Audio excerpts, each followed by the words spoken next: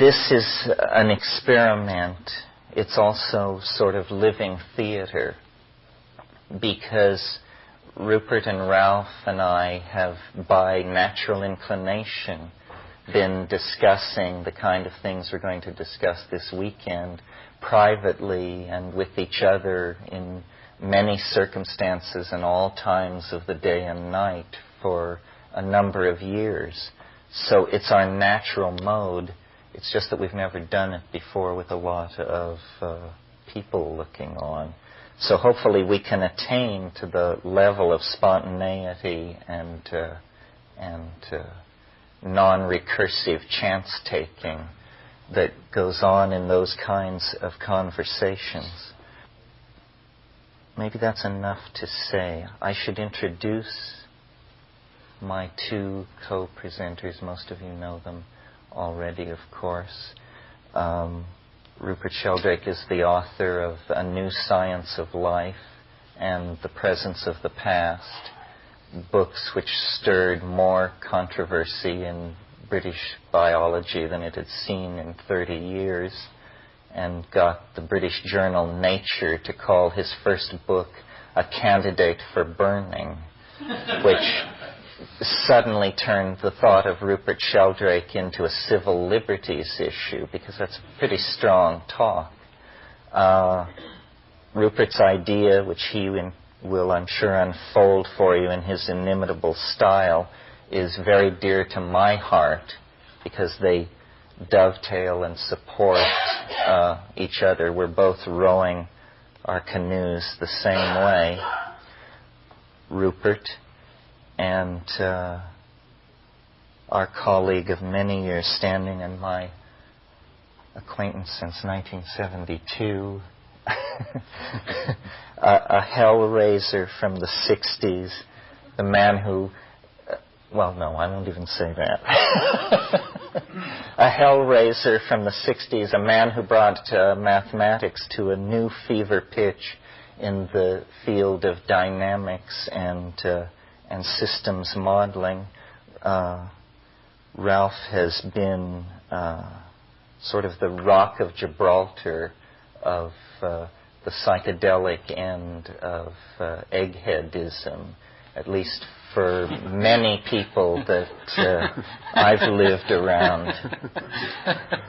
So he runs the Center for the Study of Visual Mathematics in Santa Cruz, is a professor at UC Santa Cruz, author of Foundations of Mechanics, and countless other books, plays, papers, and so forth and so on. So it will be the three of us attempting to sort of weave together our different perspectives on a very large and sort of hard to grapple with paradigm shift that is taking place in the way the Western mind does its business with reality. And, you know, it may be the last paradigm shift we ever get. So when this cat lands, it's going to have to land on its feet, because immediately facing it will be the theater of activity that is the consequence of the old way of doing it, which was a very bad way of doing it. So we have to be prepared for a whole new dynamic, whole new way of linking systems together, thinking about solutions, thinking about the past and ourselves in the world. Okay. Right, well, I'm Rupert Sheldrake. As you've all gathered, I'm here with my wife, Jo. Where is she? Oh, there she is. I just said I was here with you and you vanished, but then you appeared just on cue. And with our little boy Merlin, who you may see around. He's nearly 2. And with our babysitter from England, who's called Mandy, who's just 18. 6 weeks ago she was in her village in Yorkshire, and then she came to work with us and didn't realise that within a few weeks she'd be at Esalen. Well, she's here too. I'm a biologist by background. I studied biology because I was interested in animals and plants. And when I was studying it at Cambridge, I began to have terrible doubts about what I was doing, because everything that really interested me about animals and plants somehow vanished when I got into the biochemistry laboratories. I was majoring in biochemistry, and I did a PhD in biochemistry there. But there's a curious thing about biochemistry. You're doing biochemistry to study the molecular basis of life. Yet the very first thing you do in the laboratory is kill whatever you're studying, grind it up, extract the enzymes, and then in a test tube study the properties of some of these molecules extracted from this killed organism. And it began to occur to me that perhaps this wasn't the best way to understand life. But I didn't quite know what to do about it, because everybody else thought it definitely was the best way to study life, and in fact there was no other valid way. So this set me thinking, and I then came to realize there was a whole tradition of biology called vitalism, which had tried to adopt a totally different approach to the understanding of life, a school which flourished in the 19th century and which went on till the 1920s. When it underwent a transformation into the organismic or holistic philosophy of nature, which really treats the whole of the universe as alive. This was a totally new idea, a new perspective for me. And I began to see that the science of biology could be reformed, that this idea that living organisms are truly alive rather than being just machines. That's the official doctrine. The mechanistic theory says living organisms are just complicated machines. Believe it or not, still the official doctrine of academic biology and academic medicine. And this set up a tremendous tension, and I began to see there was a new way of doing it, and I began to see the outlines of a new theory. I had several insights into how this might happen. I stayed at Cambridge for about 7 or 8 years doing research. Then I went to India, where I worked in an agricultural institute. These ideas went on developing. I then saw how I could bring them all together in a synthesis into a new way of seeing how biology could be done. And I wrote a book while still in India called A New Science of Life. In it, the basic idea I'm suggesting is that there's a kind of inherent memory in all kinds of animals and plants. Each species has its own collective memory. So each member of the species draws on this collective memory and in turn contributes to it. This means that the instincts of animals, for example, the behavior of cuckoos, the spinning of webs by spiders, are like a memory, a habit of the species. This inheritance takes place by the process I call morphic resonance, by a kind of invisible, intangible memory, a kind of resonance between present and past organisms of the same kind. The same theory helps explain how our own memory works, by a resonance between our own past and our present states.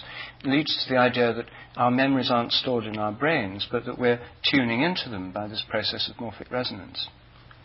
Anyway, this theory, which I'd been developing, as the more research I did, the better fit I found it made with the facts. I found there was already considerable circumstantial evidence for this idea. But as you can imagine, this idea wouldn't be very popular in the realms of academic biochemistry. And it didn't win over instantly all my colleagues in the biochemistry department at Cambridge either. So when my book on this subject was published, which I wrote in India, there was a considerable controversy in the scientific world. The theory is testable by experiment. Various experiments have been done. It is being tested. I've been developing and working on this theory for the last 10 years. My last book, The Presence of the Past, that came out recently, develops it in more detail. And currently I'm writing a book called The Rebirth of Nature, which is about the idea that the entire cosmos is alive rather than just inanimate and mechanistic. What difference that makes. Well, when A New Science of Life came out in 1982 in America, it came out a year earlier in England, I came to California because it was published in Los Angeles by Tarcher. I'd never been to California before. And I suddenly found myself in a wonderland which I hadn't even thought about. I'd lived in India for the previous 7 years. Before that, I'd spent most of my time in Cambridge, England. I had been educated in America at Harvard, spent a year there doing philosophy. But California was something that I hadn't even dreamed of. I found myself here at Esalen. I found an extraordinary new range of things going on I hadn't known about. And when I was in San Francisco, a friend who I knew from Europe said to me, just the day before I left, there's somebody you must meet. He's called Terence McKenna. He said, you get on this bus in San Francisco, you get off at Santa Rosa 2 hours later, and Terence will appear in a large 1956 Buick or whatever, and that'll be Terence McKenna. I didn't know much about Terence, so I went up there, and in this large 1956 Buick, we headed off into the woods in Sonoma County, where Terence lives. And there I met both Terence and Ralph, who was there for the day. We had a most interesting time. I found that part of my interest in these other realms of reality, of course, like many people in this room, was stimulated by experience with psychedelic substances. This was before I went to India. When I arrived in India, I found that India is a kind of psychedelic realm anyway. You know, it's just an amazing place. So in Terence, I found somebody who knew about that whole realm, who shared with me an interest in India, since it played an important part in his development, and who had views about the nature of reality which complemented my own in an extraordinary way. My own theory is about memory and habit in nature. Terence, I found, had developed a theory about novelty and creativity in nature, a theory about the quality of time and the creative process as it is related to the ongoing flux of events. And Ralph had a kind of mathematical theory which was just the kind of thing that the view of nature I was trying to develop needed, the idea of nature being drawn by goals or attractors. In the mathematical science of dynamics, there's this model of of reality being pulled from ahead by things called attractors. It's a teleological, animistic view of nature, which dressed up in the guise of mathematical models, which I found most fascinating. And so for me, the meeting with Ralph and Terence was a step further towards seeing how one could begin to dream of a world in which nature was seen as alive, in which the imagination permeated all reality, in which animals and plants are seen as part of the living texture, the living components, the cells in the life of Gaia, and Gaia in the life of the cosmos as a whole. In fact, a view of the world as alive, which recalls in some respects the old cosmologies of the ancient world, where the cosmos was seen as a living organism, where they thought of the whole cosmos as having a soul, the soul of the world, the anima mundi. And so I found Terence and Ralph both people who were interested in looking at trying to form a new understanding of what we could call the soul of the world. So our discussions over the years, over the last 7 years, have spun around many aspects of these things. And when the idea came up of us coming here together at Esalen to do something together in public, we've so far talked a great deal in private and react synergistically in a way that I've found extremely stimulating and inspiring. When this opportunity came up, I was delighted that it was possible to be here, and I'm delighted you're all here. And what we're hoping to do is to talk about aspects of the world soul. And it turned out when we were discussing this, that each of us seemed to be representing a principle. And these three principles in interaction form a kind of trinity. And the structure of our trialogue is going to reflect the different interactions of those principles. The principle which I'm representing is the principle of evolutionary creativity. How is it that the whole of nature is somehow creative in an evolutionary sense? The basis of my entire theory suggests that the laws of nature are not fixed eternal truths that have always been there, but habits which have evolved in the course of evolution itself. So I think there's a kind of habit principle in nature. There must also be a creative principle in nature to give the universe its evolutionary and yet regular way of behaving. So in these trialogues, I'm going to be representing the principle of evolutionary creativity, the evolutionary principle, including the habit that builds up and the creation that leads to new forms. Well, in many ways, my history is similar to Rupert's, in many ways different. I think what we share most notably was a very early involvement in nature and a fascination with what used to be called natural history, which means bugs, rocks, butterflies, and stars. And my own life has not been particularly academic. I graduated from the University of California, but managed to stretch the degree-taking process out over 12 years that went from 1965 to whatever that is. And a lot of traveling in India. I thought I was an art historian. In my early LSD experiences, I seemed to see motifs and structures that gave me an interest in Tibetan Buddhism.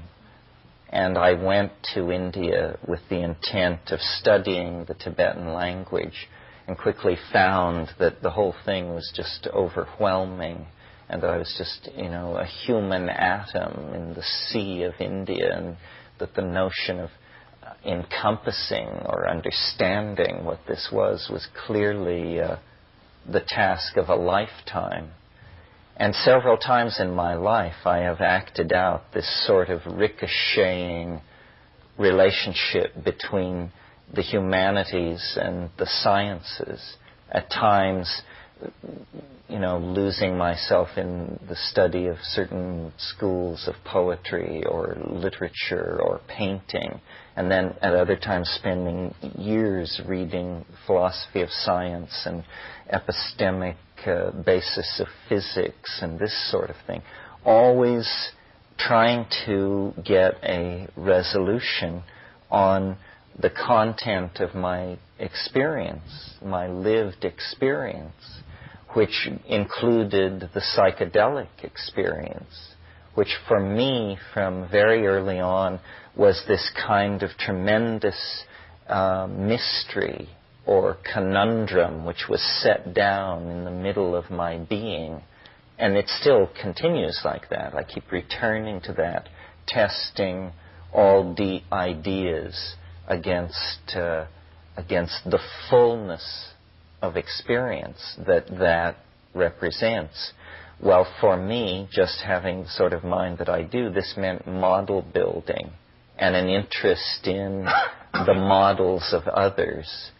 And in the 1970s, I carried out a critique of scientific method and the implicit philosophical assumptions of science, and convinced myself that it was pretty much just whistling past the graveyard, that it was all done with smoke and mirrors. The actual understanding of what it means to be a living, thinking organism is nowhere tangential to what science is telling us about the world. And so I became interested then in revisioning causality. It seemed to me that the problem lay somewhere with the definition of time, that there had been a misunderstanding. And of course, when you read dissident views on time, or when you did in the 50s and 60s, you read Carl Jung, who wrote about what was called synchronicity, which he called an acausal connecting principle. And I spend a lot of time on that, but it isn't ultimately satisfying. If you analyze it carefully, it isn't ultimately an explanation. It's more like a counter mapping. It tells you that connectedness can occur differently than in the stream of cause and effect, but it doesn't exactly explain to you why this is. So then I became interested in other views of time and elaborated my own theory, which Rupert mentioned, about novelty. I began to see that what I was groping toward was the notion that time is not a flat plane, but it's some kind of topological manifold, some kind of surface over which events flow, sometimes fast, sometimes slow, in the same way that water makes its way over a landscape. And where flow is rapid, phase transitions occur and turbulence enters the picture. And turbulence is mathematically a very different creature from laminar flow. Ralph is an expert on all of this. But anyway, I wanted to follow very deeply and to its ultimate conclusions this notion that what we had left out of our model of the world was the idea that time is actually composed not of a homogeneous medium, but of some set of elements or interconnected parts which are in flux. And out of this I created progressively more and more formal models, and they were like novelty engines. And before the word fractals was even invented, these curves, these recursive equations that I was working with, were in fact fractal, of the fractal type. So I think what's happening, is there's a general awareness of a need for new mathematical objects and new models of process to connect up the world in a meaningful way. I think it was P.W. Bridgman in one of his essays said that a coincidence is what you have left over when you apply a bad theory. If you're getting a lot of coincidences after you get your theory in place, then maybe the theory is not so good. Well, our world is haunted by coincidence. The main difference between our world and the world that science tells us we're living in is that science denies the quirky, freaky, cosmic giggle, high-plottedness, completely improbable, totally quirky humor that binds everything together and that makes it something other than an engine in which atoms blindly run, in Whitehead's phrase. Well, this kind of thinking and looking for colleagues and support led me first to Ralph, who was great good support, but he held my hand long years before I even thought I understood him. I'm not sure I understand him now, and by him I mean only the tiny iota of him, which is this crusty little theory out of which we make our bread.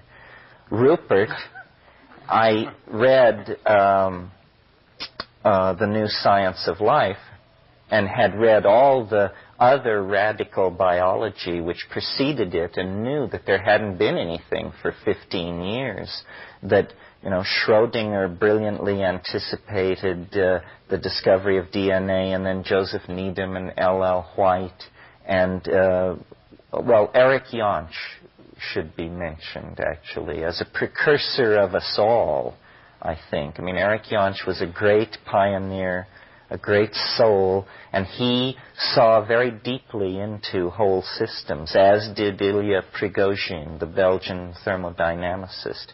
And I think a lot of all of what we're doing comes out of that. What Prigozhin showed that just brought down the house was that there could be perturbations of physical systems that were unpredictable and that would cause the whole system to actually move to a more ordered state than the initial state. And this perturbation to higher states of order looks suspiciously like a violation of the supposedly inviolate second law of thermodynamics. So that looks, like a doorway into an energetic hyperspace, somehow a way around the no free lunch rule. We'll talk more about this, but these guys, Prigozhin and Jansh, anticipated and were in many ways inspirational to what we all are doing. So then, before I hand this on to Ralph, in terms of the way the weekend will be structured and to give us something to hang all this on, Rupert mentioned the triadic structure of the dialogues, and that he would be representing the creative evolutionary impulse. I will represent the divine imagination, the imagination, a la William Blake. In other words, this domain, this legacy of the human mind in which culture and dream and personal and historical aspiration takes place. We're seeing all of these things as aspects of the world's soul. You see, the notion of morphogenesis, the notion of fields that shape form, eventually this question of how intelligent is the world soul or how mind-like is the Gaian control system is just going to give way to the perception that the answer lies probably to the left of, more mind-like than yourself, because it is not we who are in a position to define these things. So the notion of the world soul is properly vivified and pictured and endowed with qualities and properties that are exponential. So I will take that position. My great concern, as far as these dialogues is concerned, is novelty, the emergence of the unpredictable and the truly new out of the background of the recursive and iterative processes of nature. How can there be novelty? And what exactly is it? And since very clearly we are the cutting edge of its self-expression, then unraveling this question about what is novelty is going to take us very close to the question of what is human nature. What are we doing in this phase space? What is the nature of the turbulence that we necessarily have to describe as ourselves? Well. Next of all, I'd like to introduce Terence McKenna. This is Terence. You weren't. Oh, yeah. Okay. Sorry about that. Rupert, Terence, I'm Ralph. So, creation, imagination, my mask is chaos. So I was brought up in a field of music, but I was attracted to mathematics early. And when I was 14, I played in the State Symphony. After that, I started in mathematics, and I became a professor at Berkeley when I was 23. I had an easy way in mathematics, and the way the system works, the carpet is unrolled in front of you. You have a few choices, but basically before you even know what's happening, the carpet is unrolled, and you're down the runnel into whatever you can do that's useful to the system. In this process, I lost nature.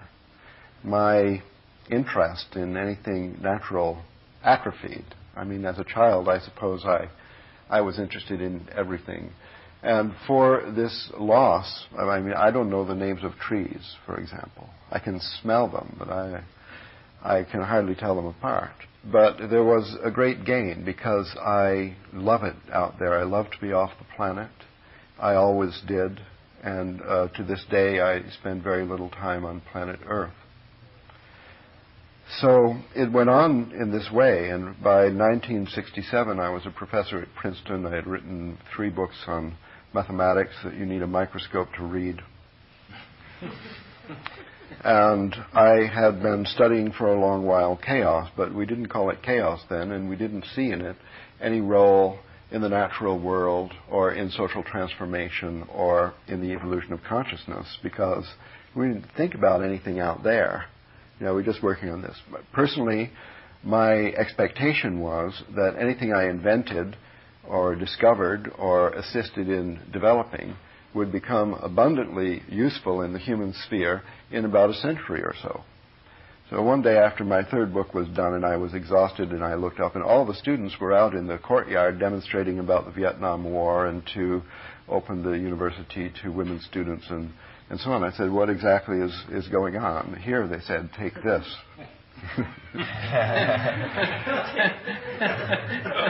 And so, like many people in that year or around that time, in 1967, my career had a bifurcation. And I went off the track. And maybe I was, as far as the track was concerned, I might have been permanently burned out by then. I mean, morning, noon, and night in the world of mathematical symbols, it's enough, So I went off the track with psychedelics, with meditation, but especially with searching, with trying everything. And eventually I was living in a cave in the Himalayas. And I got, again, a call to come back. And when I returned to California, I was standing on a street corner in Santa Cruz in white pajamas. And a car stopped. An old friend from a previous lifetime said, there's somebody you have to meet. Get in the car. I had nothing to do. It sounded okay, and in that time, I believed that everything goes perfectly. You just go along with the flow, as they said. I didn't know it would be a 2-hour drive. So I got in the car. There was the 2-hour drive to Berkeley, and I was literally dumped out of the car on Terence's front step. I never heard of Terence at that time, 1972. And I went in, and what happened then, I would still say, although we've had many wonderful talks and exciting, thrilling, and nutritious times in the meanwhile, that was quite a miraculous chat. Many subjects came up, not psychedelics. I mean, many subjects came up, and every subject was the occasion of a discovery of a most miraculous resonance of ideas.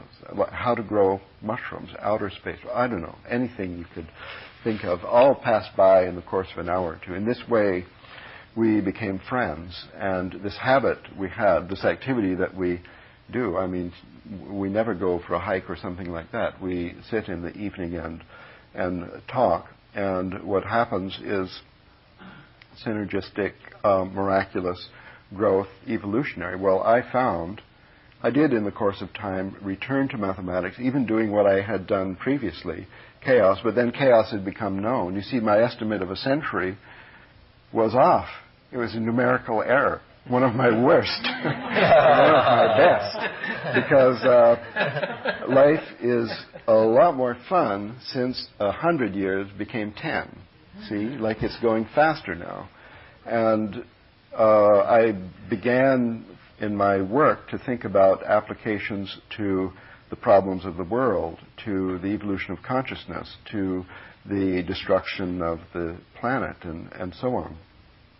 And in this revitalization of my work, and eventually the whole field of mathematics, my conversations with Terence, whereas I think we thought of them as just good fun, that they did have a really fundamental influence on everything I've done since. So fun, or I would say fun is insulting. I mean thrilling because of going to the edge, going beyond the edge, having company there, finding things which you can bring back and they work and become part of everything you're doing.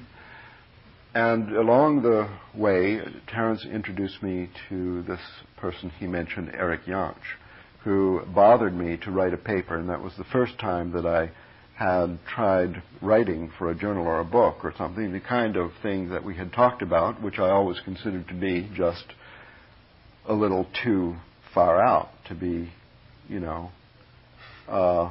condensed onto paper. to show to people who read. I mean, who are they? They're scholars in universities or something. So Eric Jantsch bothered me to write in this way, and what came out, I think, although I wrote many in a way more practical, understandable, and valuable things in the meanwhile, if they're worth anything, they seem to be worth more than that. Nevertheless, that paper contained, as a kind of clairvoyance, the very definite prefiguration of everything that's happened between then, 1975, and now, which is quite a lot of development on the frontiers of mathematics, of reconnection between mathematics and the other departments in a university, most especially the social sciences, the things, therapies and the understanding of society and history, and all what might be the most valuable when we come to try to interact with the creation of our future in a conscious way.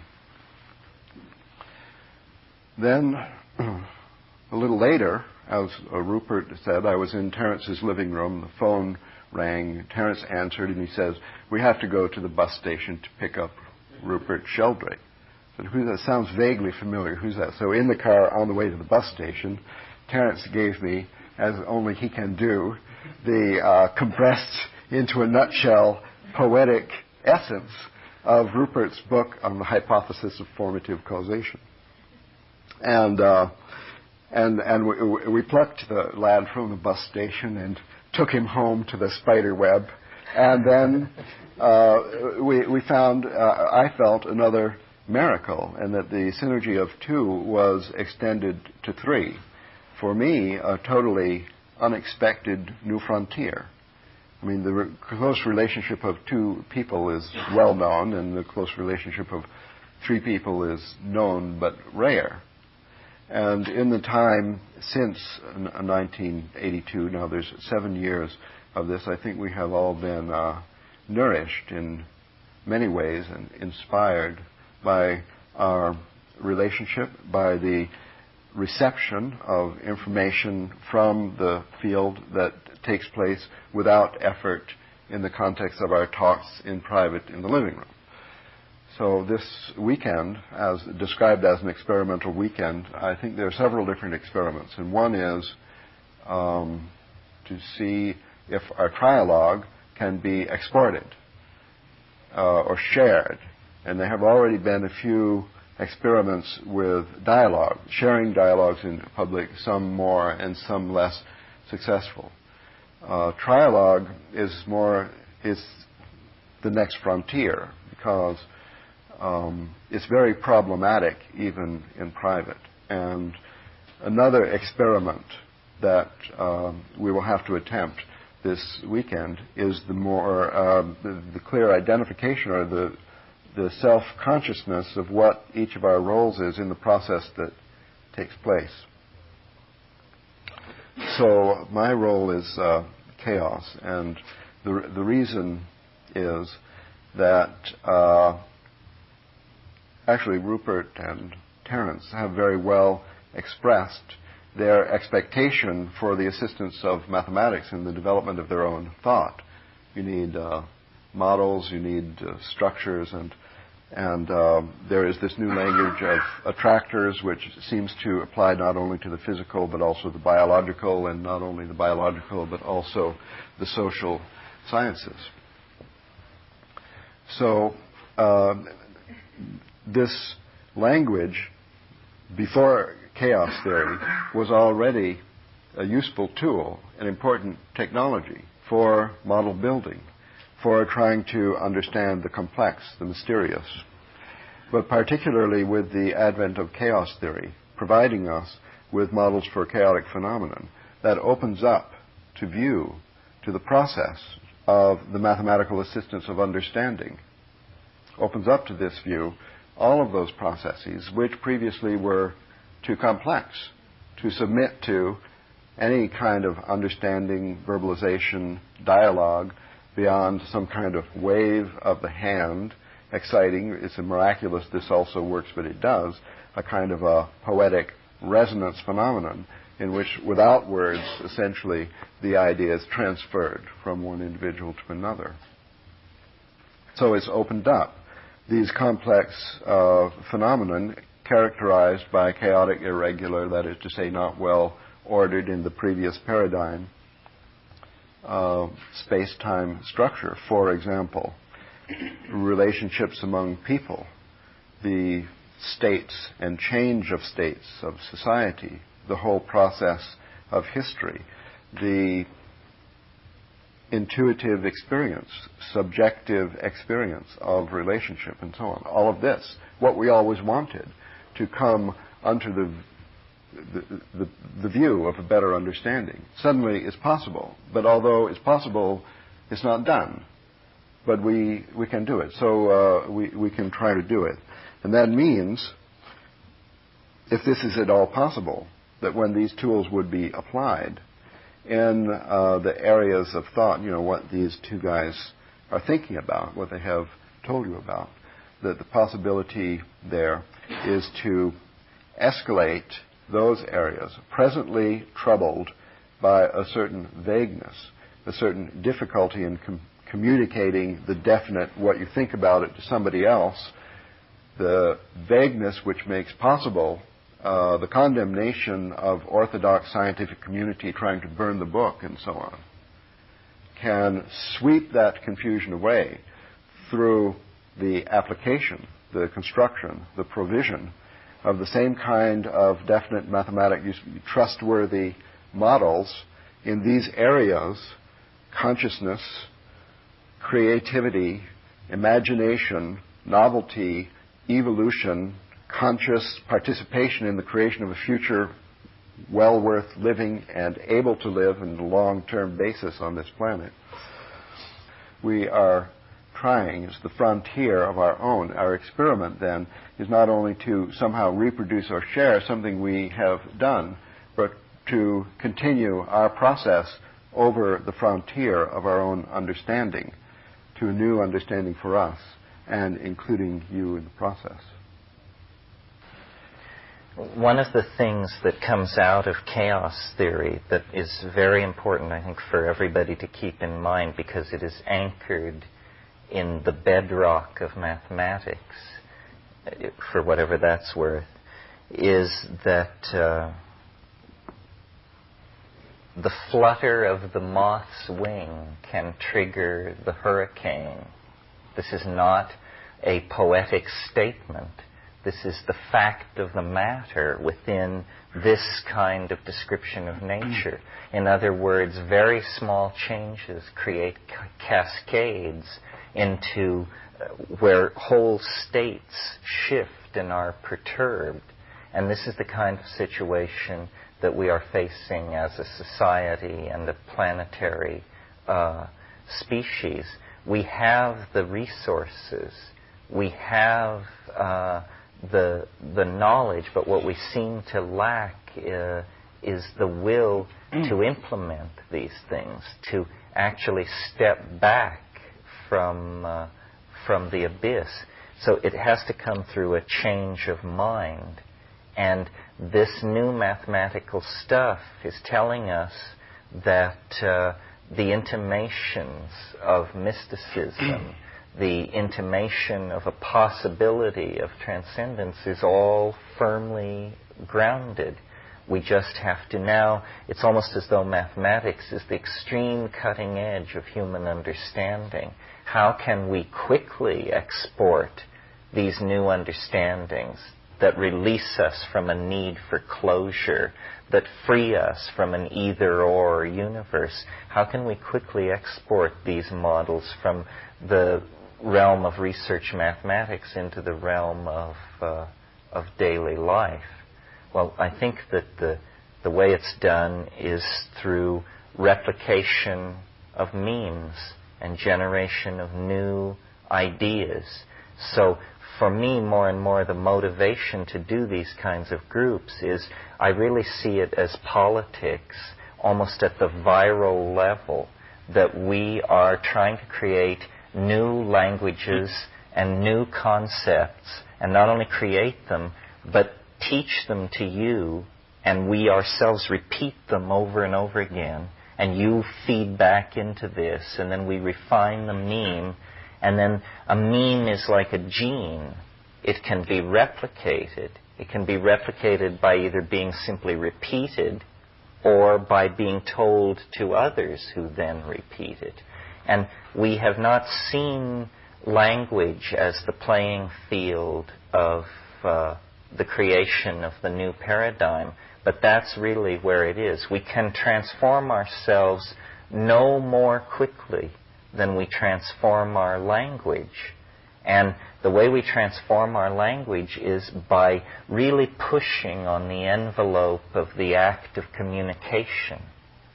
You know, the caterpillar in Alice in Wonderland says, "Say what you mean and mean what you say. I do." And this is the thing, a search for a clarity in a new domain of language.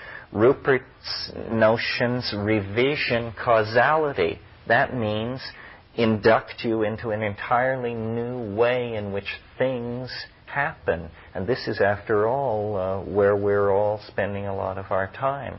The models that Ralph is working with show that the world is not an engine running down toward a heat death, but a tremendous kaleidoscope of unpredictable, creative, open-ended activity on every level. I mean, it's really a dazzlingly kaleidoscopic vision. It's like a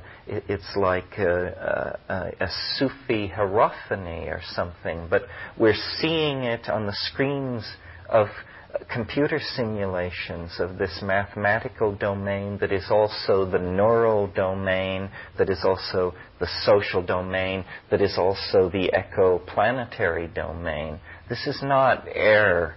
This is not mysticism. This is the real facts of how it is, how the world fits together. It fits together through the infusion of its invisible soul, the mathematical and field-oriented structures that make it into a whole, a cosmos in which we are living and which we can find our way in if we will open ourselves up to this image, see ourselves as microcosmic reflections of this macrocosmic order, the soul of human beings as a reflection of the world soul, and then building of a modern vocabulary to describe and revivify these things and hopefully make the world into a better place.